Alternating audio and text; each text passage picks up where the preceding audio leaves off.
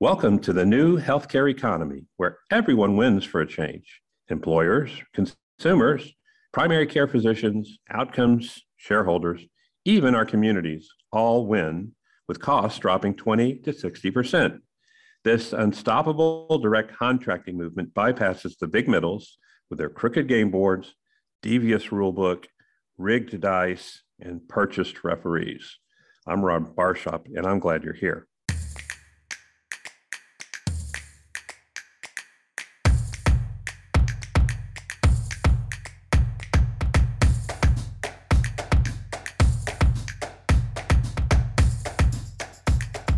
So what if 1 in 3 independent physicians were direct primary care docs?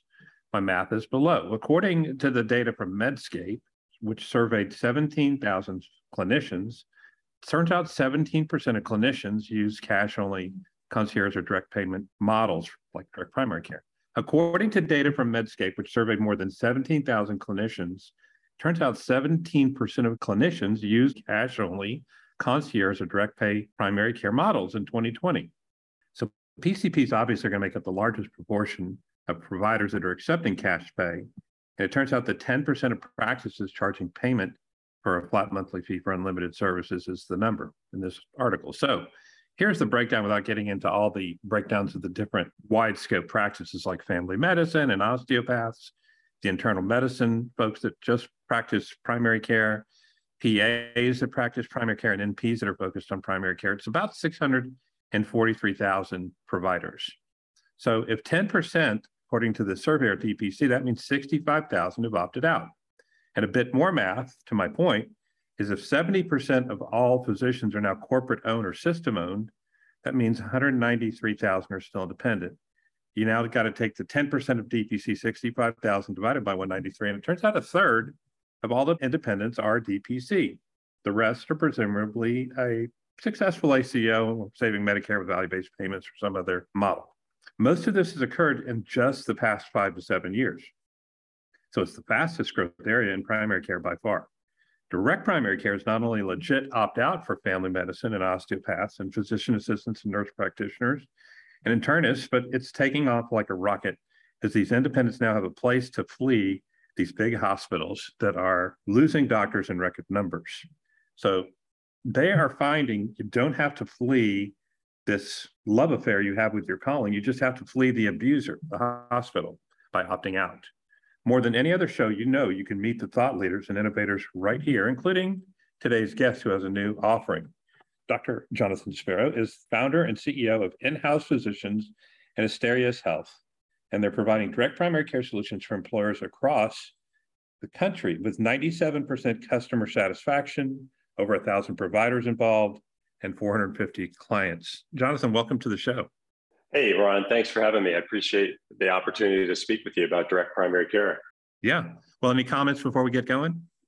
I'll let you take the show.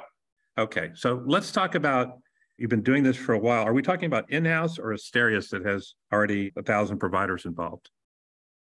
Yeah, so In-House Physicians is the engine behind Asterios Health. Asterios Health is a new disruptive innovation that In-House Physicians just launched in August of 2022. Okay. So the plan there is to reach out to employers, or are you already with employers? I'm a little confused. Both. I mean, we work with a lot of self-insured employers, but we're going to be talking to a lot of new ones as well. Okay. And how many customers do you have right now that are members? Of Asterios Health?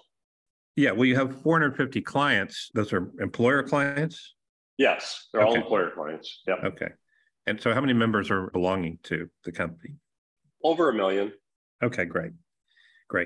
And you have a 97% customer satisfaction. That's basically perfect in a consumer world. So obviously the consumers are happy. The patients love it. It's always a top 2 or top 3 benefit that the company is offering. A worksite clinic. Yeah. And can you talk about like what the offering looks like to an employer? So yeah, focusing in on Asterios Health, we've been in the worksite clinic business for over 15 years, and by providing on-site and near-site clinics to self-insured employers. And it's interesting, the statistic that you mentioned, when you look at the data, only 17% of employers with 500 or more employees, same figure, 17%, offer some type of on-site and near-site clinic in 2021. And that's fascinating to me because direct primary care and worksite clinics have been around for over 20 years. Yet the penetration in the employer space is still low. Changing, but still really low. So we asked a couple of questions. We asked first, why is that? And we talked to a lot of brokers, consultants, and our own employers that are clients. And they told us it's cost. Is that a worksite clinic, near site, or on site is still an expensive proposition. Despite the measured savings and the return on investment, they still see cost as a barrier when you're looking at anywhere between $50 and $80 per employee per month. So we asked the second question, which is, well, how do we reduce that cost dramatically? We can't reduce a little, we have to reduce a lot. And the answer was Asterias Health. And we can talk more about Asterias Health today, but I think that's where the genesis of Asterias Health came from. It's a worksite, near site clinic that leverages advanced telehealth technology to deliver the same or more benefits and features of a traditional worksite clinic for 50 to 70% less cost. I think, if I can be bold to say, I think the folks in your industry have overlooked a very important study that came out of California. So we had Randa Deaton, who is head of client services for PBGH, which is the big purchasing alliance there, biggest in the country. And their study of 3 million patients showed that the ROI for primary care, direct primary care, is 10 to 1 when you start including soft costs. Soft costs meaning workers' comp goes down, absenteeism goes down, retention goes up, presenteeism goes up. So when you don't just simply look at the one-on-one ROI that you probably can show them with just the primary care, lower utilization upstream, now you can start talking about soft costs, and it's a no-brainer. At 1-to-1 seems like it would be a no-brainer. So I understand how an employer can say cost is the issue. They're not doing this. Well, yeah, I mean, they don't believe this. I think that, when you read between the lines, they're skeptic about how direct primary care vendors measure cost, and so that's a whole nother discussion we could go into. Okay. But there are a lot of soft costs, absolutely, that productivity, retention, recruitment, all these types of things. So, you can go about this two ways. You can continue to bang your head against the wall and say that we have these types of savings and we can prove them to you, or you can just address their perceived barrier, which is the cost of entering into an arrangement, and that's what we did. We lowered the cost. Okay. So what is your employer renewal rate? Most of the companies we talked to on this show, we've had 20 folks like you on this show, and it turns out that anywhere from 88 to 98% are renewing their contracts, usually in the high 90s of what it looks like. Are y'all seeing those same numbers? Yeah, it changes from year to year, but if you looked at an average, it's around 95%. Okay. So the customers are extremely happy. They're not going anywhere. Well, once you get a worksite clinic, it's hard to take it away. I mean, now you could go to another vendor. They don't usually give away the benefit. They just might choose another vendor, but we have happy customers. Yeah. And then let's talk about the physicians. Are you doing any kind of NPS internally to see how your physicians are doing and how happy they are? Oh, yeah, absolutely. And that's another benefit of Asterias Health. And so let's talk a little bit more about Asterias Health. Is that the opportunity here to leverage this advanced telehealth technology so remote providers now. So basically what you're doing with Asterias Health is you're taking the major part of the overhead out of the worksite clinic. And that is having a nurse practitioner or physician in the clinic, 8 to 10 hours a day. That's expensive. And we're removing that. We're taking the provider out of the clinic and they're remote.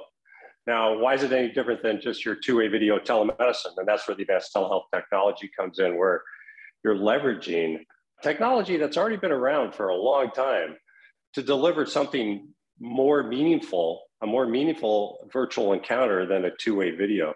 Our technology allows the on-site nurse, so we still have an on-site personal presence, to complete an entire physical exam and in real time transmit that to the remote provider.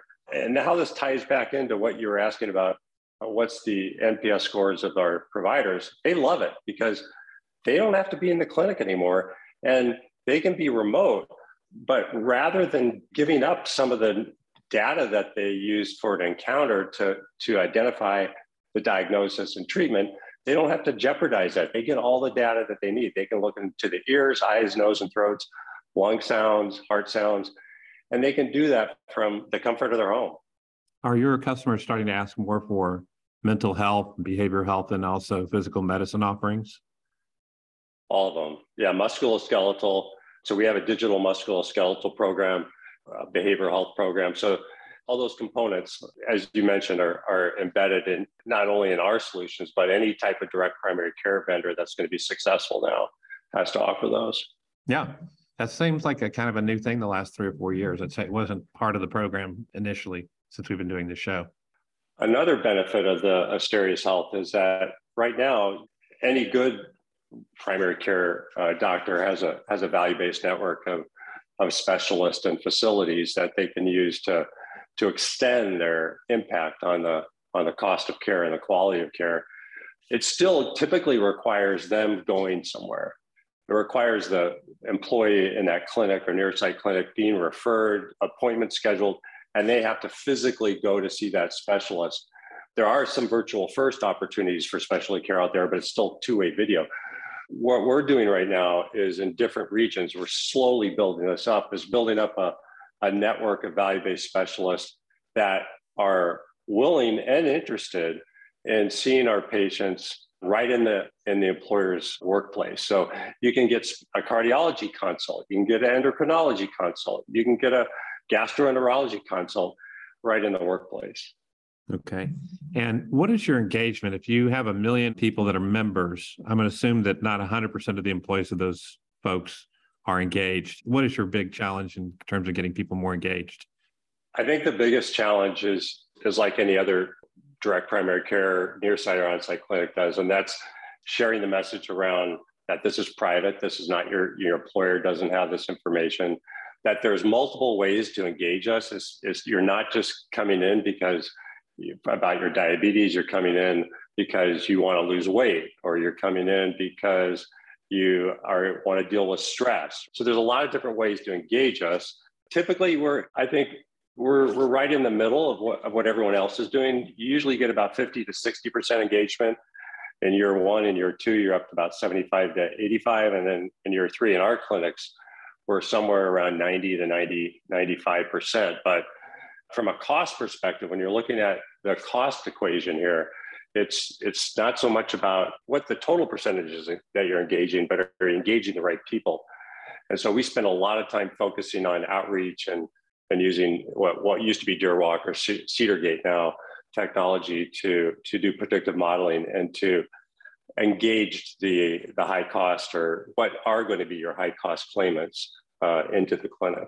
Let's talk about medications. If somebody needs access to medications, do y'all have an arrangement with a wholesale pharmacy or a mail order pharmacy, or how do y'all work that out? A great question. Because our providers are not in the clinic, we don't have dispensaries in the clinic except for over-the-counter medicines. And we do have an arrangement with a wholesale pharmacy that does mail order for all of the chronic medications. Oh, great. And then how about imaging? Are you able to send them to an independent site every time? Yes. Yeah. We don't do, typically we're focused more on the 500 to 2,500 employer size. Okay. So we don't have imaging in-house. We have a value-based network of imaging that we can send people to. It's usually a direct contracting relationship. Yeah. Okay. I'm going to assume also surgery, that you work with a lot of the independent surgery centers when it's time to refer that out. That's that. What I would say is that in our traditional clinics, we have a whole network for that. And we're taking a lot of what we had with our traditional worksite clinics and building out for Asterias, but we want to do it differently. So that's an area of growth for us where we have something in place, but we want to make it better. Well, that's great. What do you think the company is going to look like in 3 to 5 years? If you had to guess, Jonathan. Yeah, so our goal with Asterias Health is to grow that division from 0 to 500 clinics. It's very ambitious, but we believe we can do it because our $19.50 per employee per month as a base cost, it's not batting an eye right now. And the most interesting thing is that we knew this was going to happen, but our existing clients were cannibalizing our own business. Our existing clients are our first customers. We have a whole list of customers that want to transition their clinics to Asterias Health. And we're happy about that because we believe in the long run that we'll end up having more access to direct primary care, move that 17% up to a higher number. And so right now in 5 years, we're looking at, our goal is 500 clinics for Asterios Health. That's great. So we pretty much, I'm not saying we've interviewed everybody in this space, but we've interviewed the majority of companies. Would you believe that 24 million members belong to companies like yours? Yes. Yeah, it's a big number. And then we've got another 2 million that are working with independent DPC. So it's really thanks to companies like you taking off in a big way, like I said at the top of the show. Well, we still have a long way to go, and I appreciate you elevating the discussion with your podcast. Yeah, I wish more people would talk about this because it's quite a sensational story. Nobody's covering. There's no academics covering it. There's very little press about it. Nobody's really sort of aggregating all this data. I've tried many times to make introductions to people to get somebody to start studying this, but there's nobody that seems to be interested. I don't know why. What do you see going on with the health plans? Like a Cigna, for instance. Do you see any meaningful efforts going on where they're educating physicians? Now, of course, it's still going to be fee for service, but educating physicians on and changing the way they're paid so they at least have more of an incentive for quality versus volume. I see them doing something even a little crazier. All 5 of the big BUCAs have gotten involved with virtual primary care. So they're trying to convert their members over to basically your model. And I can't imagine why the customer couldn't see that that's a perverse incentive model. There's 5 or 6 reasons why a member is not going to want to have more volume with the insurance company that's providing it. It just seems crazy. So yeah, are they interested? Yeah, they're getting in your space. They want in DPC, but their model is completely not aligned with what works for the member. It doesn't make any sense to me. Yeah. So, and then of course, retail's getting in the middle of that, and they have a different incentive. They want to sell more medications and more durable medical equipment and more home infusions. And so that's sort of a road for them, is getting primary care and virtual primary care across the country to beef up their core businesses. What do you think about virtual care in general? What's your concern about virtual primary care? I don't really have any concerns about it. I mean, it looks to me like the pandemic at least doubled, if not quadrupled, the utilization, proving that the codes have been clarified. We know how people are going to get reimbursed. But virtual is really one of the sort of bundled benefits of going DPC. So I can only see it just gets better, bigger, and more accepted. Look, I've been a DPC customer for 5 years. And the convenience of having a doctor in my pocket, and I'm speaking for 23 million people, is just incalculable. Yeah, absolutely. It's just, you can't speak highly enough about it. Once you go there, you never want to go back to the old legacy. But you're just against virtual only, though. No, I'm not. There's great companies like Medici and 98.6 that are virtual only. Crossover Health has got a significant amount of their business in virtual. I see it as nothing but a positive. I don't see any negatives. So what's your beef with the insurance carriers going into virtual primary care? Because the pure virtual model that you offer and the rest of the folks on my show offer is a subscription model. They don't have a subscription model built into their offering. No. Right. So they're all about volume. The more you call, the more you charge. The more you charge, the more you get dinged. It's all coming out of your deductibles, your copays. It doesn't make sense that they're offering it. They're doing it, I think, because the rest of the world is gravitating that way. But if I were a Blue Cross customer, I wouldn't want to use their doctors to get my care and have come out of pocket for it. It seems silly. Yeah, exactly. I think the other thing is, like, I spoke to one of our physicians that we're hiring a lot of physicians right now. And I spoke to a 32-year-old family practice physician. And I said, I'm an old guy. So I asked him this question. I said, so since you've gotten out of your residency, have you only done telemedicine? And he said, yeah, I've only done virtual care. I said, do you think that a physician should ever see their patient in person, or have somebody see them in person that can actually touch them and do a physical exam? And he said, I don't think it's necessary. And And I think the pendulum has almost gone too far. It's like we've forgotten that it still makes sense for the patient-physician relationship and for gaining valuable information from time to time on a patient that you do see them in person or someone sees them in person. Yeah, we've had a guest, Babylon Health, who makes the claim that 95% of all visits can be virtual nowadays with artificial intelligence built in, especially supporting it, because often a bot can intercept the call and triage the calls that don't need to be handled by a physician. They only have 1,600 providers and they have 23 million members. The ratio is 16,000 members per doctor. They're the largest primary care provider in the UK right now. But that's an interesting model because, again, they're making the claim, or they state that the vast majority of office visits don't need to happen. I think that's true. I think that is true. But I think the rub is that sometimes that does need to happen. And especially with your more complex patients that you need to work with on compliance and on all sorts of other things, that relationship sometimes needs to be in person. And sometimes we're cutting ourselves short by saying that there's no valuable information obtained by having an in-person evaluation. I think, like you said, it has to happen. We have to move towards this virtual model. A lot of the office visits are not necessary, but it's this kind of draconian approach where it's like, no, it's not. It's absolutely not necessary ever. Unless you go to the emergency room, it's not necessary. I just don't agree with it. Yeah, it's just another offering. Well, Jonathan, if folks want to find you, what's the best way to reach out and connect with you? Oh, they can reach out to me directly through inhousephysicians.com, or someone can call me. Anyone can just call me, 312-599-0096, or jspero, S-P-E-R-O, at ihphysicians.com. Great. And if you could fly a banner overhead, what would your message be to America?